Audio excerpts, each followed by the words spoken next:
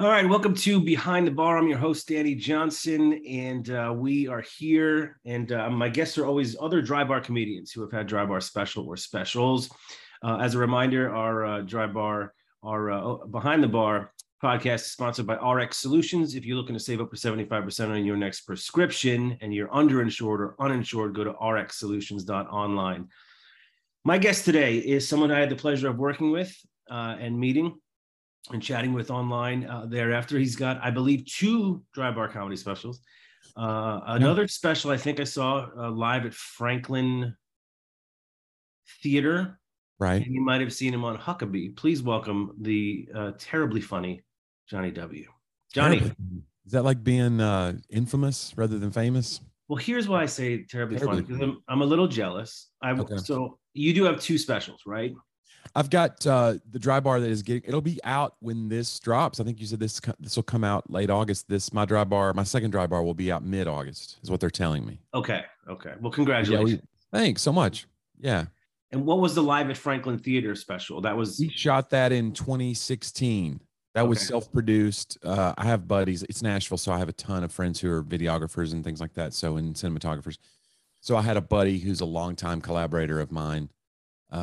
And he wanted to film it. So we shot that on my own dime. So, yeah.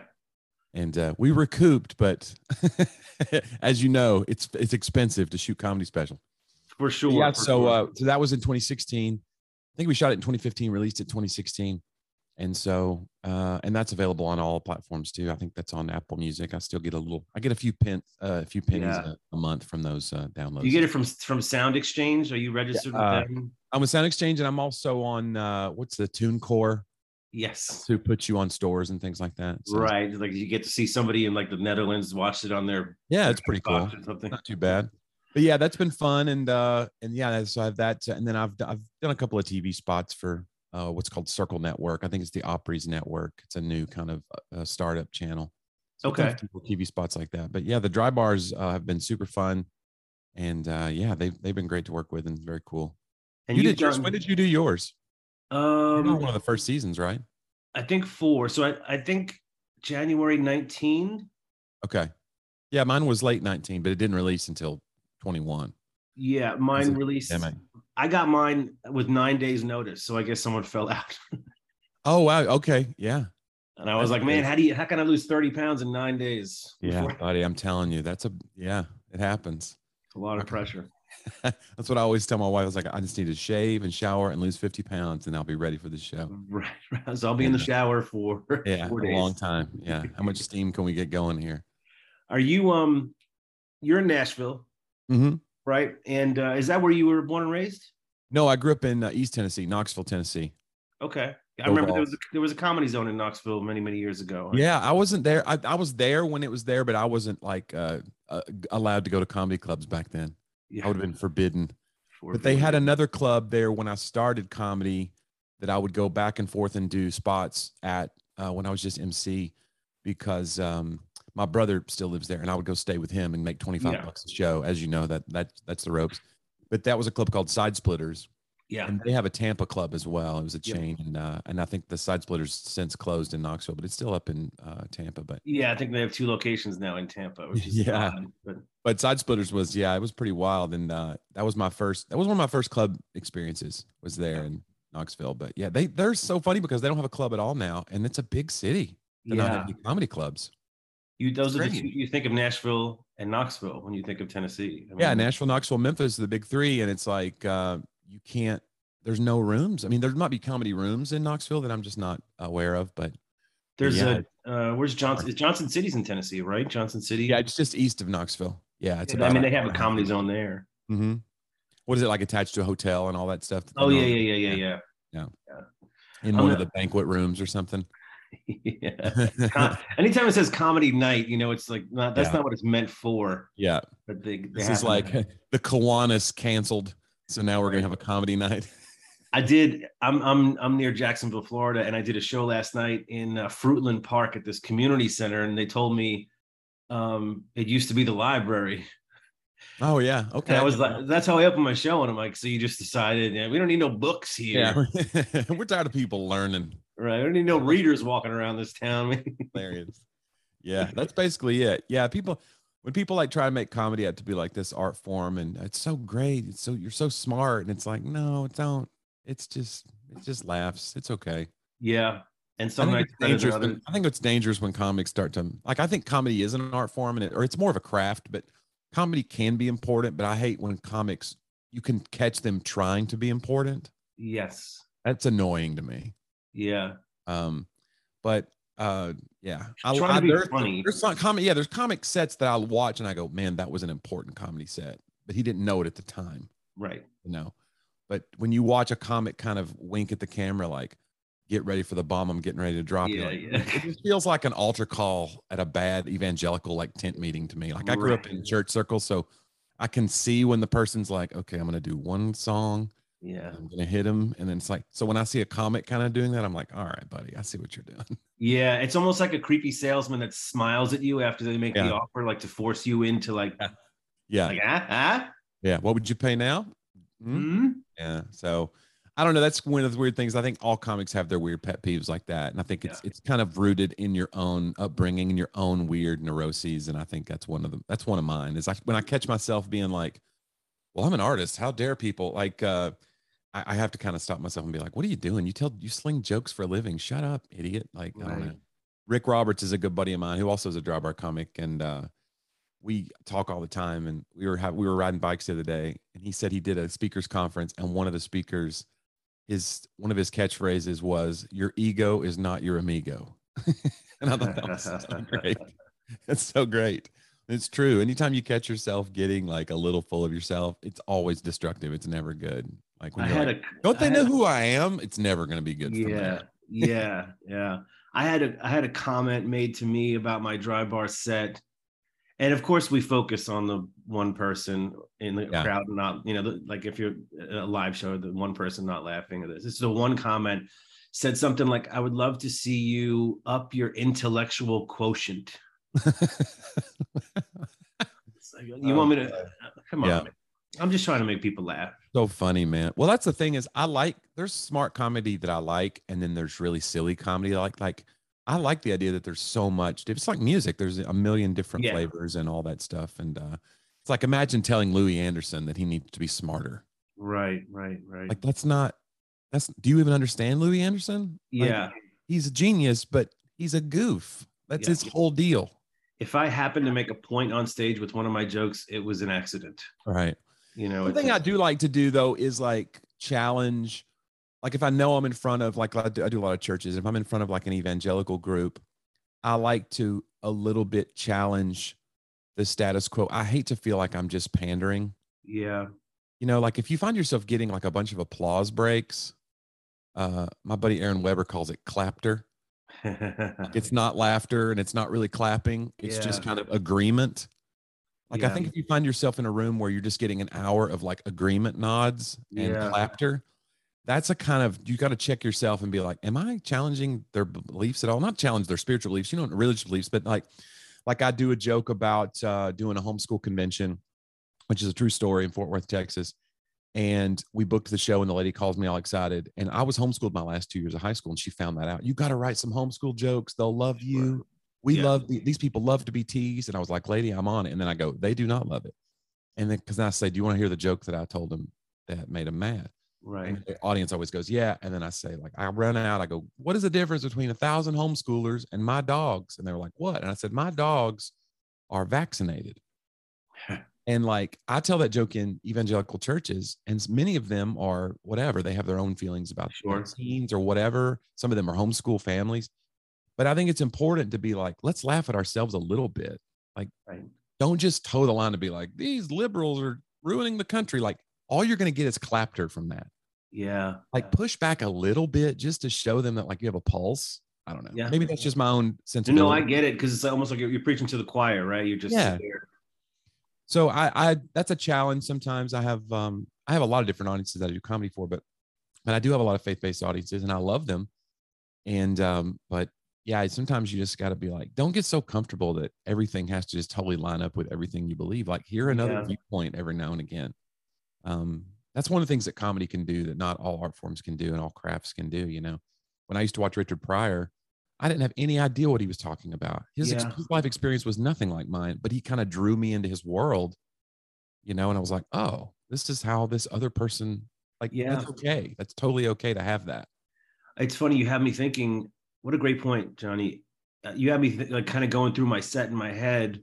Do I have any jokes that I don't necessarily believe what what the joke is about? Like, so I think the closest thing I think of is anytime I may take a dig about a woman I'm in a relationship with, right, or an ex-wife. Like, obviously, I'm not a chauvinistic person, but that's the joke, and some people might walk away like, oh, he's a show, Yeah, that's always the thing. You're got to be careful. That thing is like, I hate that you have to be so careful, but like, that's the thing about satire is you're taking the risk that not everybody's going to understand that it's satire.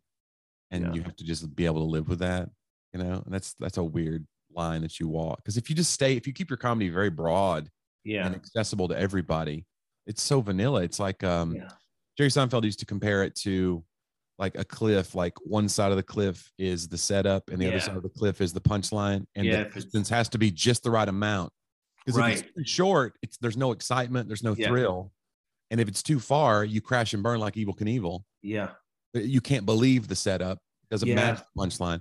So you have to find, and that's what you're tweaking when you do jokes in front of a lot of different crowds. You're tweaking that distance and that arc and that all of that. And so, I think you got to push, but you don't want to be on stage being like somebody that you're totally not. I mean, we've all seen comics that they've had 15-year careers. And so now they have jokes about being single, and then they have jokes about being married. Right. And so the audience kind of gets this whiplash of like, wait a minute, I thought you were single.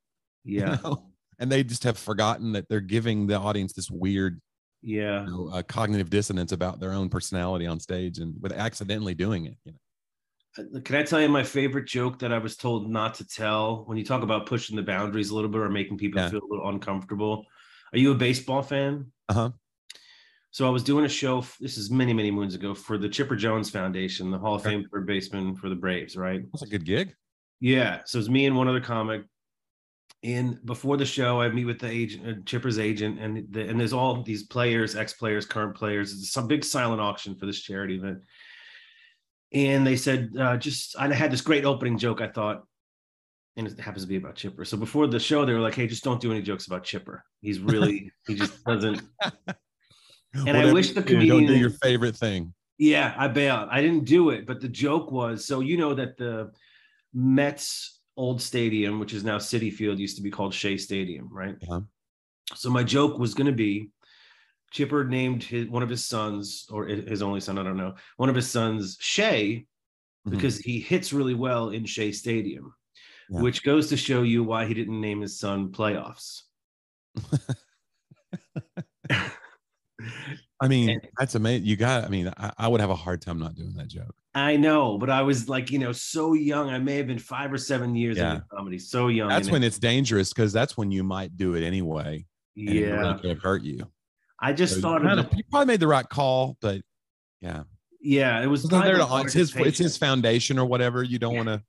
You got to tread a little bit lightly, but man, I don't know. And I wanted his autograph too. Right. Well, that's the thing. Is like, I always feel like when I'm brought in to do something, and they try to tell you how to do it, it's like weird, because it's like, if they bring in a speaker and a guy, and if somebody's going to be the honor guy, I'm going to give the award, I'm going to do the thing, and then they bring you in, it's like, well, you've already got a guy that's going to be the kiss the butt guy. Right. Brought me in because I'm funny, like, let me be funny. But there's a weird thing, like, again, that's my religious upbringing. Like, there's a thing in church, especially Pentecostal churches like I was raised in, I would call it like honor culture. Almost like the man of God is like this. Whatever you do, don't say anything about the man of God, no matter what. So accountability can get kind of lost. So I think comedy is that great meritocracy, because accountability is everywhere. Like, the equalizer. You can't get so big that a joke can't be made about you. So when somebody says, whatever you do, don't make fun of the king, I'm just like, well, that's what I'm here for. It would be really hard. But again, that's one of those mistakes you might make as a young comic. But as you get older, you're like, let's get the check and get out of here. Yeah. Well, what's your take on the Will Smith, Chris Rock? I know it's been played out in the media, over and over again. Yeah. I mean, I think in the moment, I like both of those guys. I don't know him, but it's like, it's weird. At the moment, I was like, I knew it was going to be huge. I think somebody was tweeting that it just happened, Right. And it was trending and blowing up on Twitter, and I immediately turned it on. I wouldn't have normally watched the show. I turned it on. The reason I turned it on is I was like, he's nominated tonight. And if he wins, he's going to have to give a speech after this. Yeah. And I wanted to see that moment. And sure enough, he won and then gave that awkward speech. Yeah. Yeah. Kind of defending and whatever. And it was very awkward. And the people that thought it wasn't real were the most fascinating people to me. The people that were like, well, that's clearly staged. I was like, you don't even understand. There's no way it's staged. It's too weird. Yeah. You know, they would have. I think I said on my podcast that I do, I said the people who thought it was staged have never seen Chris Rock act. You know, he's not that good. It was awkward. Right. And, but yeah, I mean, obviously comedians mostly sided with Rock and thought he made this kind of harmless.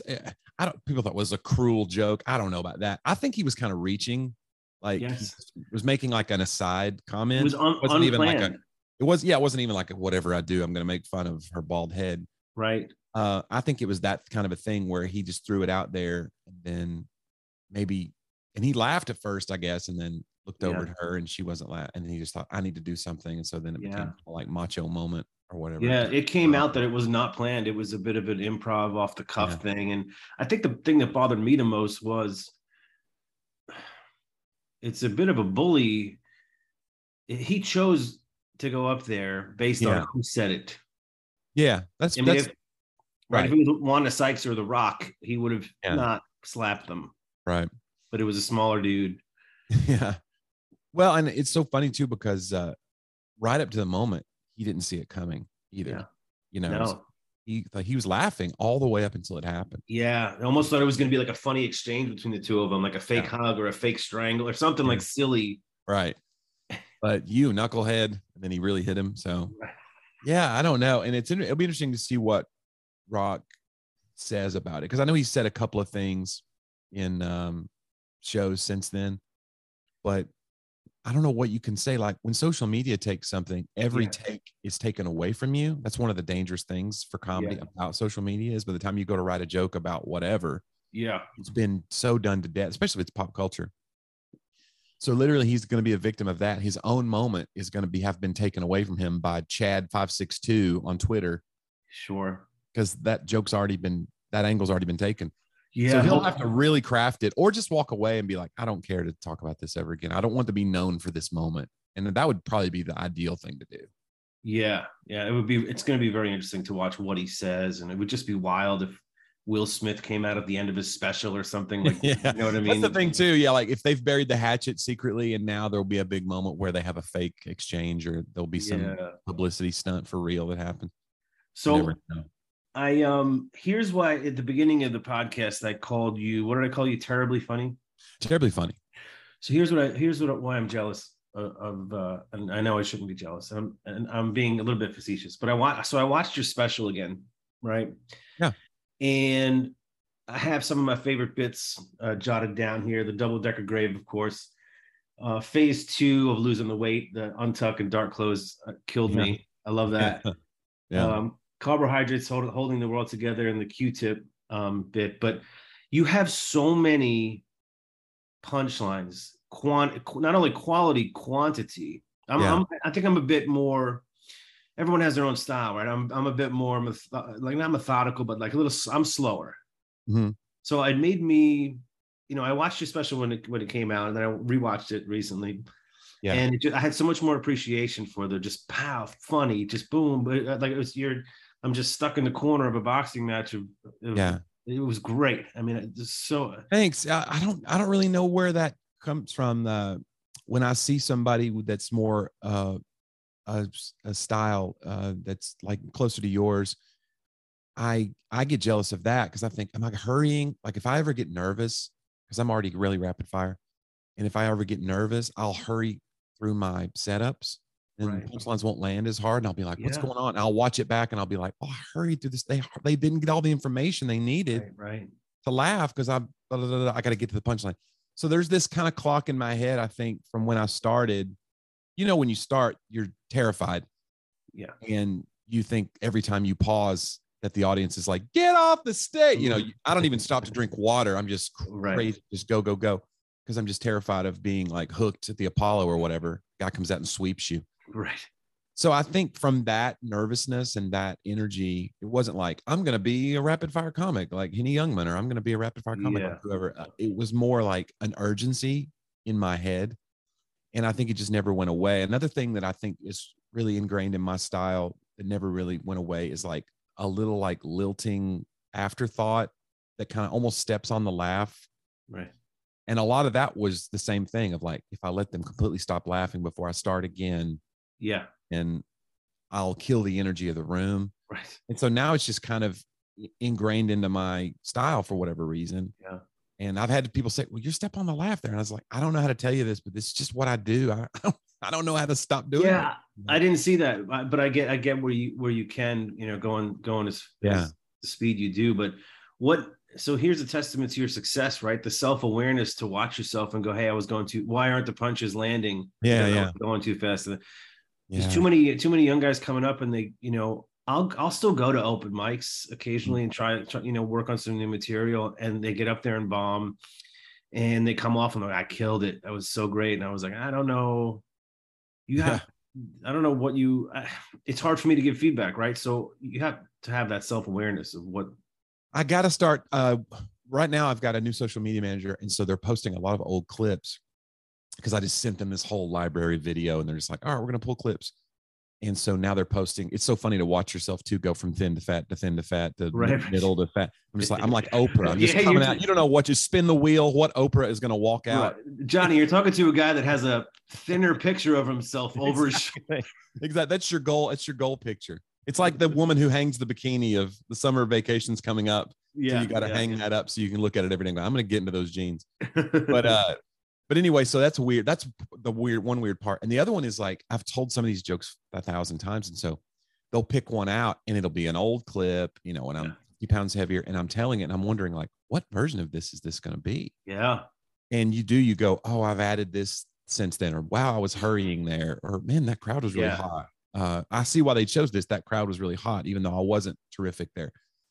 So, but I need to watch all that said, I need to watch myself more, because I think you do get into the habit of like, once you got an hour that you really love and you're proud of, the tendency to just be like, let's coast, and you can develop bad habits again. Yeah. I had one where I was touching my chest a lot. You ever do that where you fumble with things and you're just you know, I started leaving the mic in the stand a few years ago because I realized like the mic was dropping on me as I would get going, and the sound guys like having to crank the mic and they start feeding back. Oh, and I'd pull it back up.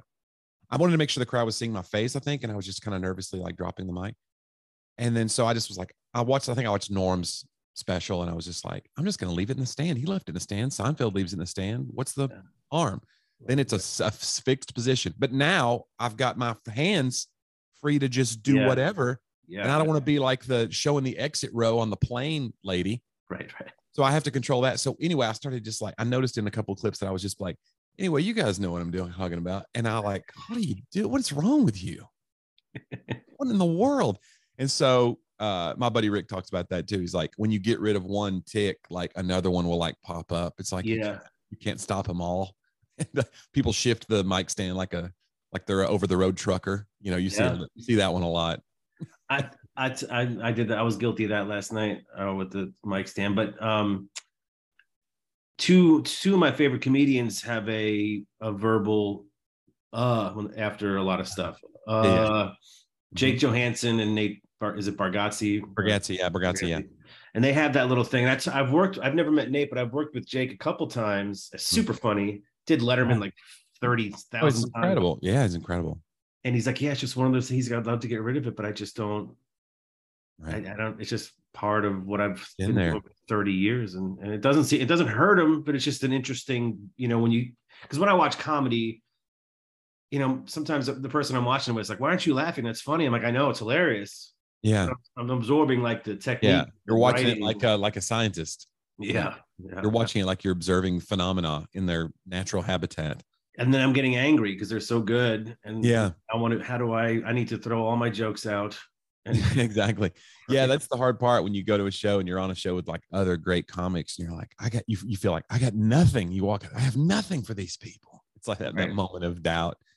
I think imposter syndrome is a little bit healthy. I do think it can be crippling, but I think imposter syndrome is healthier than the other thing, which is the open mic comic you're talking about that will never get better. Right. Because they go, well, I crushed. What do you mean? And you're like, no, you didn't crush.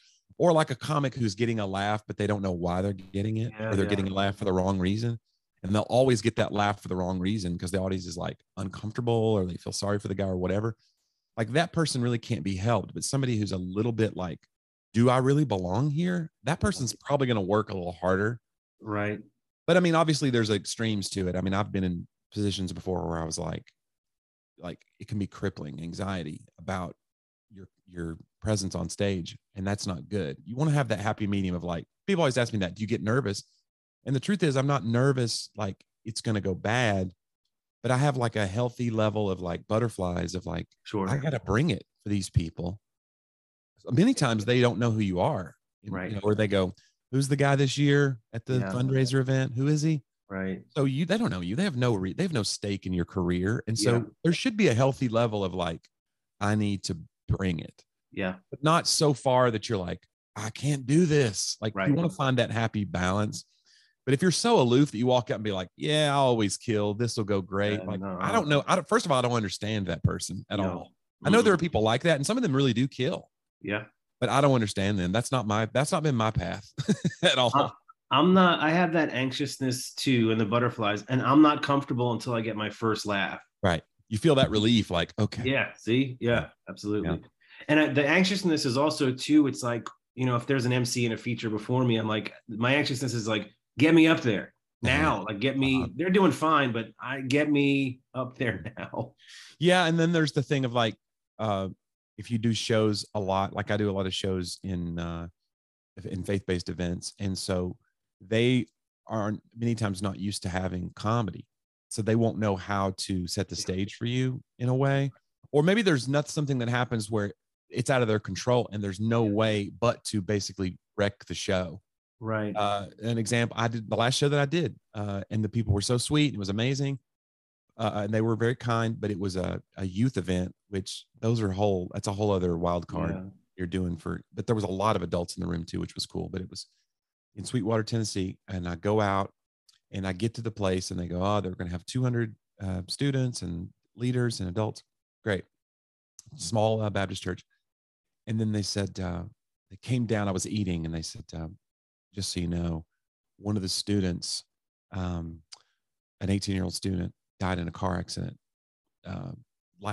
yesterday. And the service for him is actually tonight. So it could actually affect our attendance. And beyond that, we feel like we have to mention it and acknowledge it. And we'll say a prayer. And then I'll try to get it all back to normal. Then I'll bring you. I was first. So it was like me, and then there was going to be a worship team, and then there's going to be a preacher. And I was like, this is, and the other people were down there that were on the show or on the event, and they were like looking at me like, yeah, how are you going to do this? And I go, oh no, it's going to be awful. And I said, I get why they're doing it because they feel like they have to, but this is not ideal. Yeah. And, but I didn't like, I'll never go out. I was just like, look, it's not my event. I can't tell them not to acknowledge this. Right. Obviously it's horrible for the family and whatever. I just was hoping like, oh, maybe they should do it later in the thing or before the preacher, maybe they could all pray. Nope. They wanted to do it first. And sure enough, they did. And it got really heavy in the room. And then he kind of tried to bring it back up to normal. Right. And then it was still heavy when I took the stage. And so that you talk about relief when I got my first laugh. Yeah. It's like, okay. Cause I was prepared to bomb for 45 minutes. Sure. And I was like, I just already set my mind like, well, this will be bad. And I'll just have a story of the worst situation ever. And I muddled through and I got the check and got out. But actually they were really great. Sometimes in a heavy room like that, they're ready for that release valve. Sure.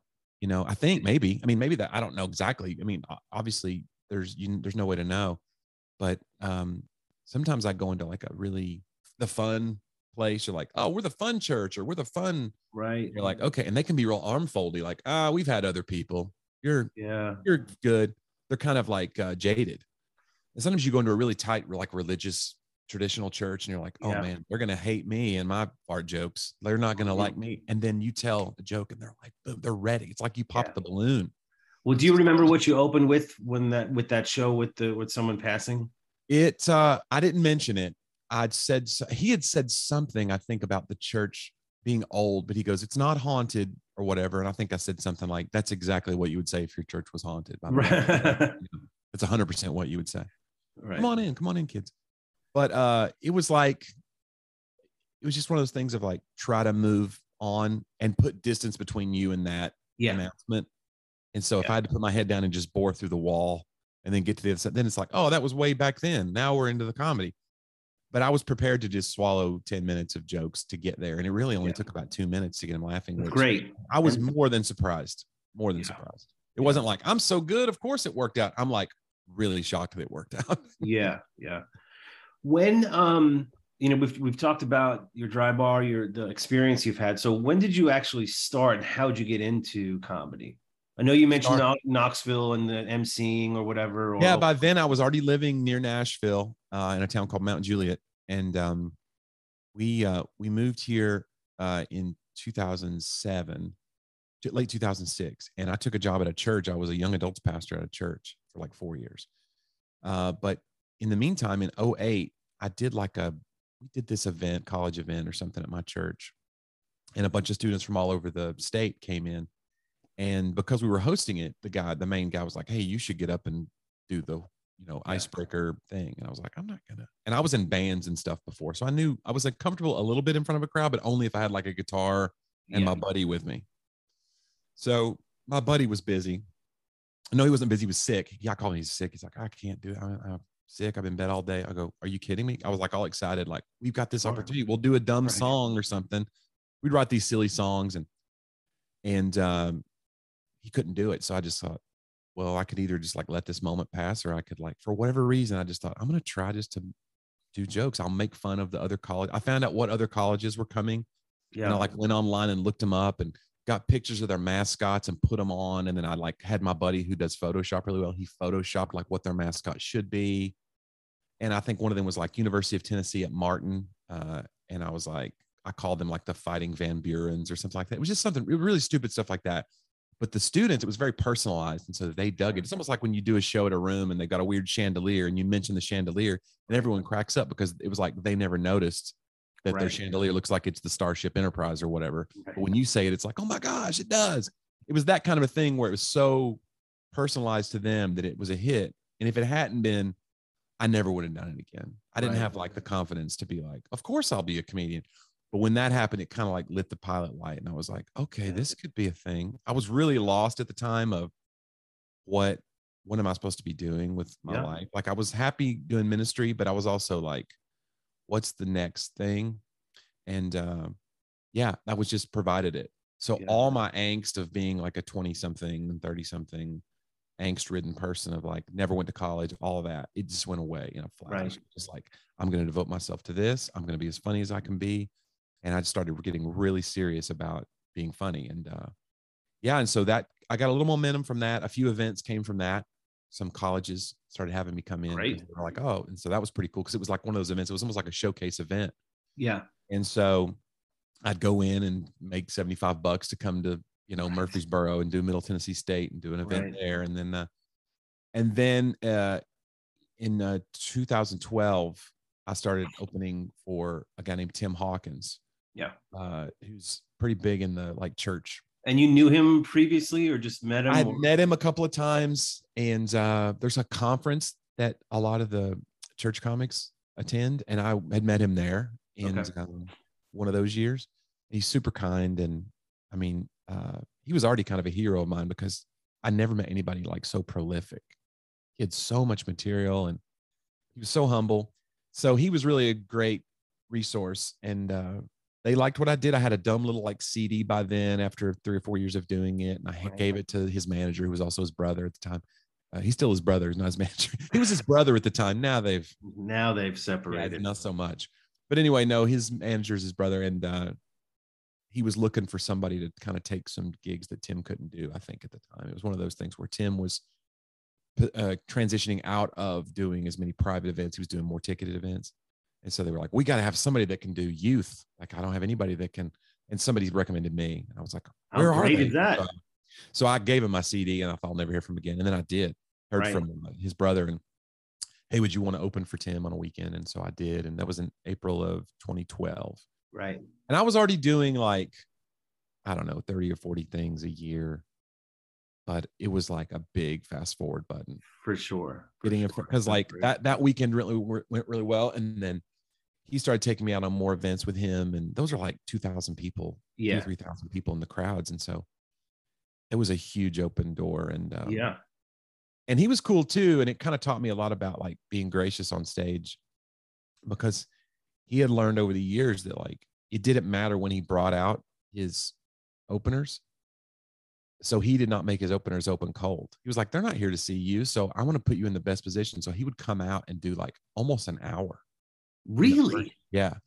And then he would go, hey, I want to introduce you to a friend of mine. He's been traveling with me. He's going to be your new favorite comedian.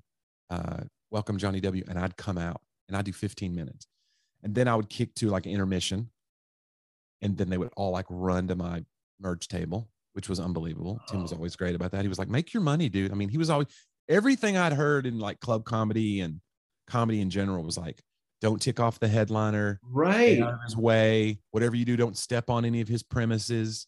If he has a joke about Facebook, you need to lose your Facebook joke, you know, and just very like, tread lightly. And Tim was the opposite. He was like, dude, I want you to like kill. He goes, you're so gifted. Like I want you to make the show better. As long as you make the show great, I'm going to be good with you. And so that was such a cool experience. So I'd go out. He would go back up? We'd go back up and do another hour usually. Whoa. Yeah. So his shows were usually like 2.5 hours. That's unheard of. Yeah. So, and his fan base is bananas. Like they're so grassroots because he never had like label, like he built it all from YouTube. And so he didn't need, like his fans they're just different. They're a different kind of fan base. Yeah. It's almost like the closest thing I ever saw to it in club world would have been, I worked with John Reap at Side Splitters one time, and watching him and how he interacted with his fans and the connection he had on stage, that folksiness, that was the closest thing I'd ever seen to Tim Hawkins. Yeah. Yeah. Wow. But anyway, because of that, I was like, man, this guy's just different. And so it made me think, when I started bringing people out with me, I tried to like not make them open cold unless I just need them. Like, hey man, I don't know this crowd. They don't know me. I need you to open cold. But sometimes I'll bring them up in the middle, and all that's from Tim. I just kind of learned like, well, you know, you put the person in the best possible situation and show a little grace. And that's crazy. Man, it made a big difference. Yeah. Like going up like that when people are still like getting their seats and the lights aren't even low yet. And you're like, hey, and they're like, who's this clown? Is he doing announcements? You know, it's a whole different thing than when somebody's been killing for an hour and they bring you out with this huge intro. They roll up the red carpet for you, you know. One church tried to hire me to do a women's conference in a big auditorium, but they wanted to put me up during the intermission. Yeah. Start the show in hopes that my jokes would bring people from the lobby into the auditorium. Like a barker. And I go, that's not going to, you know, I told them, no, I want the show to be successful as possible. Right. And that's just not going to, I need an attentive audience. And that's a bummer when you have to like protect someone who is paying you from themselves. Yeah. That's a weird feeling when you're like, I know you think this is a great idea and I appreciate the money that you're going to pay me. Yeah. But I want this to work so that you don't have like a bad taste in your mouth when this is over. So I'm going to tell you now, don't do this. Yeah. But I mean, sometimes I just go, whatever, they're determined to do it. But over the years, I put my foot down a few times because I was like, you don't understand. Or sometimes the worst feeling, and I know you've had this feeling too, Danny, is when you kill in their mind, but they don't know how good it could have been had they done like five or six other things. Like they didn't lower the lights, or the sound system was bad, or the back rows couldn't hear you. And they go, oh, it was one of the best events. Like a corporate event's very famous for this. Like if you do a company event, the most you can hope for is like a 7 out of 10. Right. You know, like a 7 out of 10 would be a standing ovation at any other event. Right. Because it's so stiff. It's a meeting, or speakers are in the ceilings of a ballroom. Yes. And so if you get 7 out of 10 at a corporate, it's like fireworks going off in your head. Yeah. But like sometimes they'll be like, oh, so amazing, so amazing. And you just think to yourself, you got no clue what this could have been. And I hate to be that way because it sounds arrogant. But you know what I mean? It's like they didn't even really give the best scenario for you. Yeah. But still pulled it off. I had a company, they wanted me to enter the banquet room of the hotel during dinner. And bump into the CEO, and it would be pre-planned. They don't know a comedian's coming. Bump into the CEO who's carrying a tray of drinks, and they all spill over. We have a bit of an argument. I grab the microphone and I go, "I'm your comedian tonight." Oh no! And then just proceed. And I go, "I love the a dollar amount you're offering, but I go, I swear to you, please tell them there's a comedian coming, and they're done with dinner." Mm-hmm. Maybe they have coffee and dessert, and there's lights are lowered, and sure enough, they did. They agreed with me. That's good. It went great, right? But that would have been horrible. I know too many comics that just go along with. Yeah. I try to put myself in their shoes on the Monday morning after the event, and I want them to be able to walk in and be like, "See, I told you guys, this was my guy." And trying to get that win for them. And if you see something that's in that way, in the way of that win, and you go, you think this is going to make you look even better, that I bumped in and knocked the drinks out, and now you can take a joke and you're funny. This is going to make it not a win if you don't do what I say. Like, it's a weird thing though, but that's, sometimes it's like, you got to be the adult in the room and be like, I've done this 1,000 times. And this won't work. But sometimes people are determined, and they think, especially if you go to like some places where they have creatives on staff, and they want to be a part of it. I did an event one time. It was a corporate, and it was for Serve Pro. They do like fire and water restoration. And they're a great company, but they saw me at a show with Tim Hawkins, and they were like, "Oh, we'd love to have you come to our national event," which it's amazing. They have like these franchisees, and it's like all like millionaires. These people that work for these companies, it's crazy. So they all gather. It's a cocktail dress and black tie event, and then you'll come out. And it was at a Gaylord Opryland Hotel. And I was like, "Great!" So I go out, and I was meeting them with them to talk about the thing, and they go, "We've got a couple of guys." That was the guys who had hired me that saw me, and they were the PR directors or whatever, and the marketing people. And it was like 2 guys, and they said, well, we're kind of funny. We're always, and I was like, when you hear that, you're like, oh no, they're going to. Please don't say you want to do anything. Sure enough, well, I do this thing called the joke medley, where I do like a one-liners thing over guitar, and they go, we love that, and we thought we could all do that we could come out. It's because I was doing like, some corporate things where you do like, I'll do 10 minutes of jokes, then you read a list of names, and I'll do 10 minutes. It was one of those kind of events. Here's our diamond sponsors, our diamond award winners. And they read 18 names, and then you come out and do 10 more minutes. So I knew it was going to be not great, but it really was. It was one of those events where like it could not, whatever it was, I was undefeated that night. But then when they had wanted to do that thing, I was like, I don't know. And they kept pushing, and I was like, I'm going to cost myself this event if I don't say yes. And so they said, well, if you want to, we'll write some jokes. We'll write some one-liners. I go, okay. Are these going to be like dad jokes or like street jokes or whatever? And they go, well, we'll figure it out. And it got closer to the event. They came up with their jokes, and their jokes were like just okay. And I was like, I don't want to like bury you guys though. Because it'll look weird if like I tell a joke that's a solid joke, and then you guys, every time you tell a joke, it gets nothing. And you're the leaders of this event. Like, it's weird. And so what I did was, I thought was the gracious thing. I said, I've got like 80 one-liners. Let me just give you some of mine. And they were like, you do that? I go, yeah. And so that's what I did. So we went down the row, and they just did, and it worked. Because they could deliver it. They knew how to talk in front of a group, and so they could deliver the joke. They just maybe couldn't necessarily write the joke. But actually, I'm glad I did it that way. I could have just been like, no, I'm not going to give you my jokes. What are you, crazy? Like, these are my babies or whatever. But I was like, stop being so precious about everything. You're there to entertain. Right. So I did it, and it worked out great. And I've done it one other time since then. Actually, they had me come do it when it was in Seattle, and they were great. But sometimes that's one of those your ego's not your amigo moments, I guess, where you go, all right, well, the right thing to do is to put my foot down and be like, this is my art. And probably the actual right thing to do is to be like, what do I care? Who's here? You know what I'm saying? It's on TV. Right. Right. It's 500 Serve Pro employees. Yeah, and they were great, but it's that thing of like, let yourself just be taken by the moment and do whatever serves the event the best.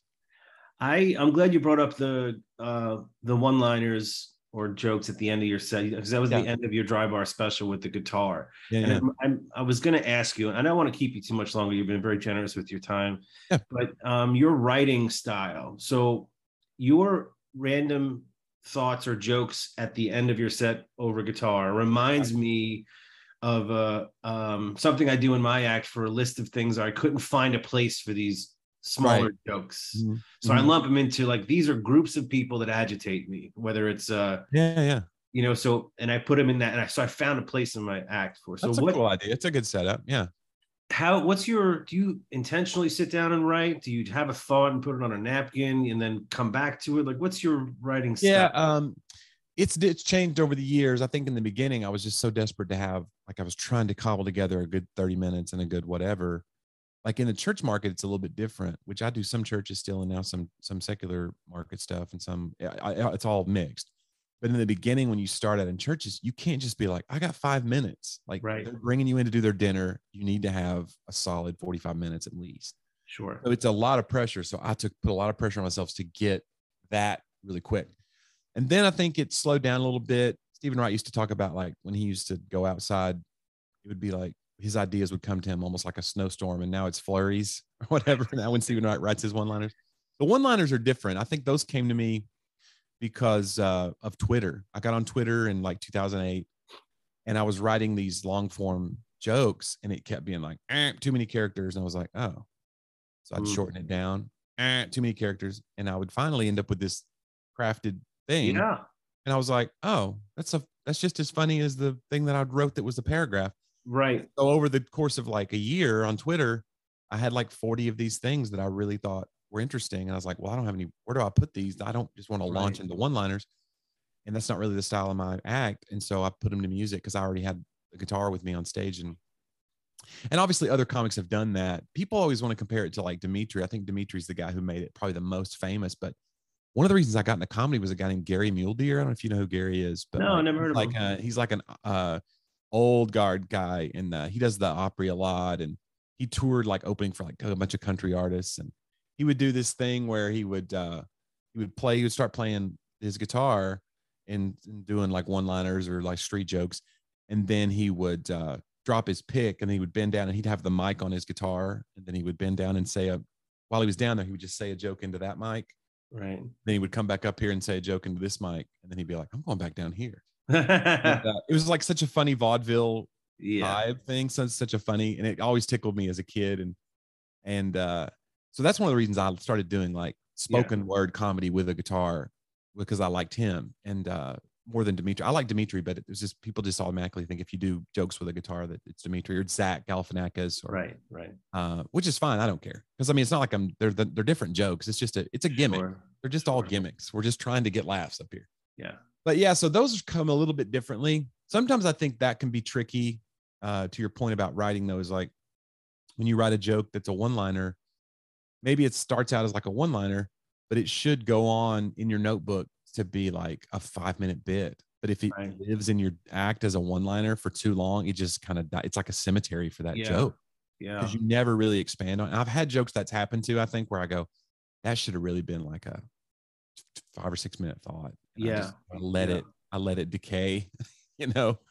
But sometimes things are only funny for 15 seconds, and you got to just be like, this was a 15-second joke, and that's good. Yeah, that's so frustrating. You do a joke once or a bit and kills, and then it never, you're like, what did I do last year that made this work? So when you think of a song, like, you know, you think of an idea for a song, do you kind of just, I got to step away and write this out, or you just kind of make a mental note? Sometimes the song bits come really scattershot. I started out in music, so you would think that'd be the most natural thing to me, but I wasn't the songwriter in our group. I was the singer. And so when I started doing music bits, it just was like a hiding place, hide behind the guitar. And okay, I feel comfortable doing this. So a lot of my act was guitar. Now most of it's monology, and the guitar is like a little throw in at the end. More so, it's like 20% at the end. But I need more music bits. I have like a folder in my computer. I use Evernote. I have like a folder in my computer that's like 18 or 19 songs that are like 20% done. I really have to grind on them, and I don't know, like I'm making the one that I really want to finish now is about like hyperbole and love songs about, there's been 5 or 6 songs that talk about like until the sun burns out, as long as the sky is above us, I'll still love you, and all this stuff. It's Right. all this hyperbole and love songs, flowery language. And so I'm working on one that's kind of, it'll start out like that, and then it'll get really like apocalyptic, when the alien pod people come down and take us all and we live in separate jars, I'll still care for you, that kind of thing. Right. So there's ideas like that I love. My favorite kind of bit musically is when you're playing something really pretty and singing something really softly, but it's horrifying. Yeah. I think that juxtaposition makes me laugh more than anything. Like painting a really picture of something that's really absurd. Yeah. And so that's the kind of thing that makes me laugh. And so I try to give that to the audience if I can when I'm doing musical comedy. So a lot of my songs are very short. That if you watch my music bits, they're very boom, boom, boom, pull the rug, get out. And so it's kind of ADD, it fits perfectly. Audience. Yeah. And not only are you, from what I can tell, I'm not musically inclined, a good guitar player, you're a good singer. Yeah, thanks. That's why I got started. That was kind of my comfort zone, I guess, a little bit. And yeah, I mean, a lot of comics that use music in their act kind of talk, sing, or they're just kind of like, and it's fine. But I think that's a little bit shot. When I pull out the guitar and start to sing, I think people are a little bit surprised that it's not going to be that. Yeah. They've seen 45 minutes of just monology, and then they go, oh, okay. Especially by the way, I've never heard the word monology before. Oh, yeah. Before today. Yeah, like traditional stand-up. Yeah. So anyway, when I do zanies, it's interesting because it's like I get a little bit nervous because you never know who's in the audience. I did a show the other day, and it was who wrote what's her name? Leanne Womack was in the crowd. Oh wow. I Hope You Dance. So like at zanies, you don't know. You could be like singing in like real, Yeah. You could have. I did zanies once many years ago. I featured for Renee Bray. Oh yeah. And I don't know if they still do this, but they put the feature acts up in the office / 1-bedroom house right next to Zanies still. It is, but now they got a condo. Yeah. Okay. It was behind a Dollar General or something like that. Yeah. Yep. Yeah. And that's right. I auditioned for Last Comic Standing there as well. Oh, right. That's right. That was what, 08, I guess. I was in the snow. I had 2 inches on my shoulder. Yeah, finally get in and I'm shaking. The guy's like, is it cold out there? I'm like, it's snowing. That's pretty rare here too. That's so funny. That was the year that I started. And so people were like, oh, you got to go audition. I was like, I'm not ready for this. Yeah. No, I mean, 3 minutes, do 3 minutes in front of 2 people. Yeah. One laughed, one didn't. And I was like, okay, is that, and they're like, all right, thanks. I'm like, all right. And then that was the year I saw John Heffron leave in the same car as the judges. And he that's a red flag. I was like, I guess I shouldn't be. Anyway. Yeah, I think the thing I heard was, and I don't know if I'm not confirmed it, but the thing I heard was like by season 2 or 3 or 4, all of the top 10 finalists all conveniently had the same exact manager. Yeah, who was the executive producer? Was it Bob something or? It was like they're all his guys, and you're like, all right, interesting. I wonder if my vote really is counting on this. Right now, they don't even make the last season they did. They were just like, look, we're inviting comics we like, and we're not going to apologize. Yeah. They don't even, which I get is probably better because it makes for a better show. Like putting everybody in a house together. I mean, there's an element to that I think people loved back then, but now I just don't know. I don't know. I wish there was more live stand-up on TV. I really do. I mean, I grew up and it was everywhere. Yeah. But it is frustrating though at times seeing like something on TV portrayed as new up and coming comedians. Yeah. And it turns out they have a Comedy Central special. They've been on Jimmy Fallon. Yeah. I'm like, no, they're already established. Right. They wanted to, these shows, it's very important to them to have discovered you. They want to launch you. And so they'll even like mess with your backstory and be like, all right, so you tell them that you're trying stand up. Right. You thought you might want to try it. You're like, well, I've been doing this 10 years. No. This is your pipe dream. Yeah. And when Howie Mandel gives you the thumbs up, that's going to be the moment where you're a real boy. And until then, you're just Pinocchio. And you're like, I don't love this. I already have fans. Right. They're going to be really turned off by this, but okay, you go do it. But you've seen that, right? Like shows where this guy's new, and he's like, but I know he's had a Comedy Central special. I know he's. I mean, Doug Benson did Last Comic Standing after he had done Comedy Central. Yeah, he did a 30-minute special, and then he did the Last Comic Standing. I was like, all right, dude. I mean, even Reap had television commercials, and he was a stand-up star. And don't get me wrong, I'm happy for these. I want every comedian to be successful, but when they portray it in a way. But it's like, I think the deal is, you're not a real, until we make you a household name, you don't get to count what you've been doing on the road in Topeka. There's a little bit of a, esoteric nature to it. Like, where until you're in our club. Yeah. Which I get it, but that's kind of a fear too of mine. Like, if you do a show like that, you go on AGT, the worry is that you burn material that you could never do again, right? They start coming to the shows, but if you do the stuff you did on AGT, it's like, well, that's why we're here. Why would you? You're like, those have been my jokes for. So that's a weird fear. I guess it's a unfounded. Most people will never experience. No, I mean, I've gotten a little bit of that from my dry bar. Not a whole lot, but I remember doing shows at Hilton Head, and there was a tabletop of 6 or 8 people, and they made it known they were fans of dry bar. And I was about to go into my Chusky weight doctor bit. Right. And I hear one of them in the front row lean over to the other half of the table, go, listen to these. These are great. Yeah.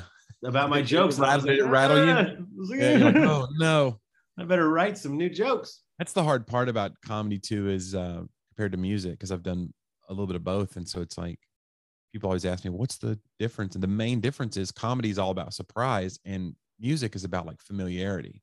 If you go to a show and Leonard Skinner does not do Freebird, you're mad. You're lighting the seats on fire. Right. But if you go see me, unless it's a gigantic bit like Hot Pockets or something, right, where Gaffigan will, like, I've heard he'll close the show with Hot Pockets. Yeah, or do the encore with Hot Pockets. Right, do the encore with Hot Pockets. So, like, unless it's something like that where it's so big that it just defies, it's a part of the culture. But for the most part, if you come into my show and I just do all the jokes, you're going to be really bummed out. But if you go to a band and they don't do the songs, then you're bummed out. Yeah. Like, it's such a strange. So you gotta have a little bit of a curveball for them. I don't know, but it's hard. I love trying out new material, though. I definitely don't write as much as I used to, or need to. I definitely write more ideas down, but maybe I now choose, because of my experience, to vet them on stage a little bit. That's more. What I do too. Yeah, I mean, I think before, in the beginning, I had like these little rules almost. It was like, I didn't say it out loud, but the main one was that it needed to be funny on paper before I would say it on stage. And that was probably a dumb rule, especially once I started touring with Tim, and I would see him get laughs from like the craziest stuff, just a facial expression or the way he pursed his lips between a song lyric. And I'd go, oh, he's painting with a whole other palette. And here I am trying to be so cerebral. Right. I'm like outsmarting myself. And, but that was kind of an unwritten rule. Like, you could almost like Mitch Hedberg. Like, if I just read you some Mitch Hedberg jokes, you would get laughs. Right. But even though I don't have to deliver them like Mitch Hedberg and look at the ground and wear the sunglasses and have the hair. Like, Mitch Hedberg is just a funny writer. But like some jokes, if I read you'd go, what is that? But then if you see somebody do it, you go, this is amazing. It's so, you want both. And I'll work out on stage more. I'll write an idea down. It'll have 1 or 2 sentences and I'll take it up. And I'll see. Because at that point, how grateful are we when we get a really good audience that you can be comfortable enough to go down that road of it. You need both. One of my favorite things I always say, there was a writer, Chicago writer and comedian named Bill Gorgo. And I went to one of his writing classes, and he said, in performance classes, and he said that when you're starting out and as you go on as a comedian, you need good audiences and bad audiences, because good audiences will help you explore and bad audiences will help you edit. Yeah. And I've always remembered that. So when I'm in front of a tough audience, I'm like, it's time to figure out how to edit. Yeah. This has gotten too wordy, probably. Absolutely. But a good audience will help you. Like you say 1 or 2 extra sentences, and that's how you come up with cool tags. You're like, oh, this is some place I never would have gone had I not been crushing. Yeah. So you need that confidence boost. But and then the next challenge is, and I know I said I wouldn't keep you, but I keep talking, is remembering what you said when you do expand on those jokes. Yeah. What did I say? If I'm not recording it, I'm like, I got to remember I that. know. I got to record more. I bought a new like rig to take out with me on the road to start recording a lot more of my stuff, a little like wireless lapel thing. And I got to start using it more because, yeah, you just never know. Sometimes I won't take it out if I'm like, well, this is going to be a tough show and I already know it. So I'm not going to use anything. And then if you get like a great moment, you're like, what am I thinking? It was so stupid. Just put it on. What does it matter? Yeah, I'll yell for one of the other comedians to write down what I just said. Yeah, that's right. Yeah, Tim used to have a guy that traveled with him, one of his road manager guys. And I remember on one of the first few weekends out with Tim, I would notice he had an iPad in the back. And I was like, what are you doing? And then at the end of the show, we'd be on the bus and Tim would be like, hey, can you send me the notes from tonight? And wow. Send the folder over or whatever. And it would be like the extra stuff that Tim said. Yeah. Wouldn't it be great? Isn't it going to be great? Not when we have guys or ladies, like a team, you know what I mean? Like, I got a wardrobe. I gotta go check out the wardrobe guy. And I got a video guy and I got it. Right now it's all me and it's not done very well. Yeah. Well, you get a lot of hands in that pie, though. Sometimes, I've seen the dark side of that too, where it's like everybody's in there, and you're like, "All right, well, how much did we make?" And then you're like, "Well, we paid this guy, we paid this guy." Yeah, like, Billy, you know who Billy Gardell is? Mike and Molly and Bob Hart's Abishola. He once told me, he goes, "When you get to a certain level, Danny, every time you put your hand in your pocket, I want you to be prepared to shake 3 hands that are already there." That's great. Yeah. There's I don't know, there's something that's kind of what's cool about being a road comic and is like being self-employed like that is like you're responsible for it, which is very scary sometimes because you're like, if this goes down, there's nobody else to blame. Like you're so alone on stage. Every weakness is exposed. Yeah. But if it goes well, like nobody's going to tell me what to say or what not to say generally. Like I get to edit this. If I have a crazy idea on the way to the stage, I can try it out. That's pretty cool. Yeah. There's very few jobs that have that kind of autonomy. Yeah. That's can't be a surgeon and be like, I just started this new way to go about the aorta. What if we go in this way? You're like, I don't think you want to do that. No. I've been doing this for 10, 20 years. I know what I'm doing. I want to do some stuff. I'm an artist up here. And they're like, sir, your ego's not your amigo. That's what they would say. So, Johnny, listen, I'm a fan. I'm very grateful that you took this hour out of your time to chat with me. I'm envious of your office. You got the beautiful guitars, nice picture, some sort of checklist. The backdrop. This is all fake. This is green screen. I went with the comedian, I guess, to remind myself that I am one. Myself and other people. The dry bar poster of me 30 pounds ago. And Don Rickles' autograph, right? Oh my gosh, you can't beat Rickles. He's one of those guys too that could never exist today, which is people say that and they go cancel culture, and I don't believe cancel culture is like as bad as people say. Yeah, most people are just getting accountability for what they've said that were cruel and hurtful. But with Rickles, he's one of those guys that truly is. There's no way. Yeah, we're way too sensitive for him. All in the Family and Don Rickles. Those two things would never fly. He was the best, just the best, and to be roasted by him, what an honor. Yeah. So that's cool, man. So what was the name of your special? Because on YouTube, where I watched it, they often change the title of the full. They do. They change when they put it on YouTube. I don't know what the reasoning is. I never have asked them. But yeah, they called on YouTube. They called it. It was something about the states. United States hate each other. Yeah. Wow, that's really like. I know. I was like, oh, he's controversial. Like aggressive. Yeah. And my act is not aggressive at all. And so I was like, is this to get clicks? Like, what is? And people thought that was what I called the special. I think the special is called "Not My Cup of Tea." Okay. And so that's what it is. If it's on the app, that's what you would search for. Not my. You poisoned the wrong person. That's right. That's right. This next one is going to be called "Results May Vary."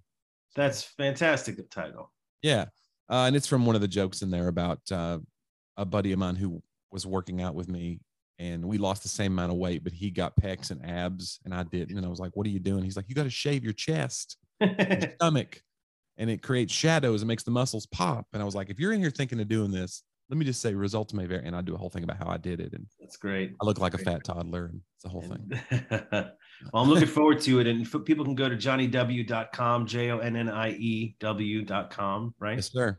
That's right. And you can find out I got a bunch of tour dates coming up, and the dry bar should be out by the time this drops out. The dry bar should be out, the second one. So go and watch 30 more minutes of me.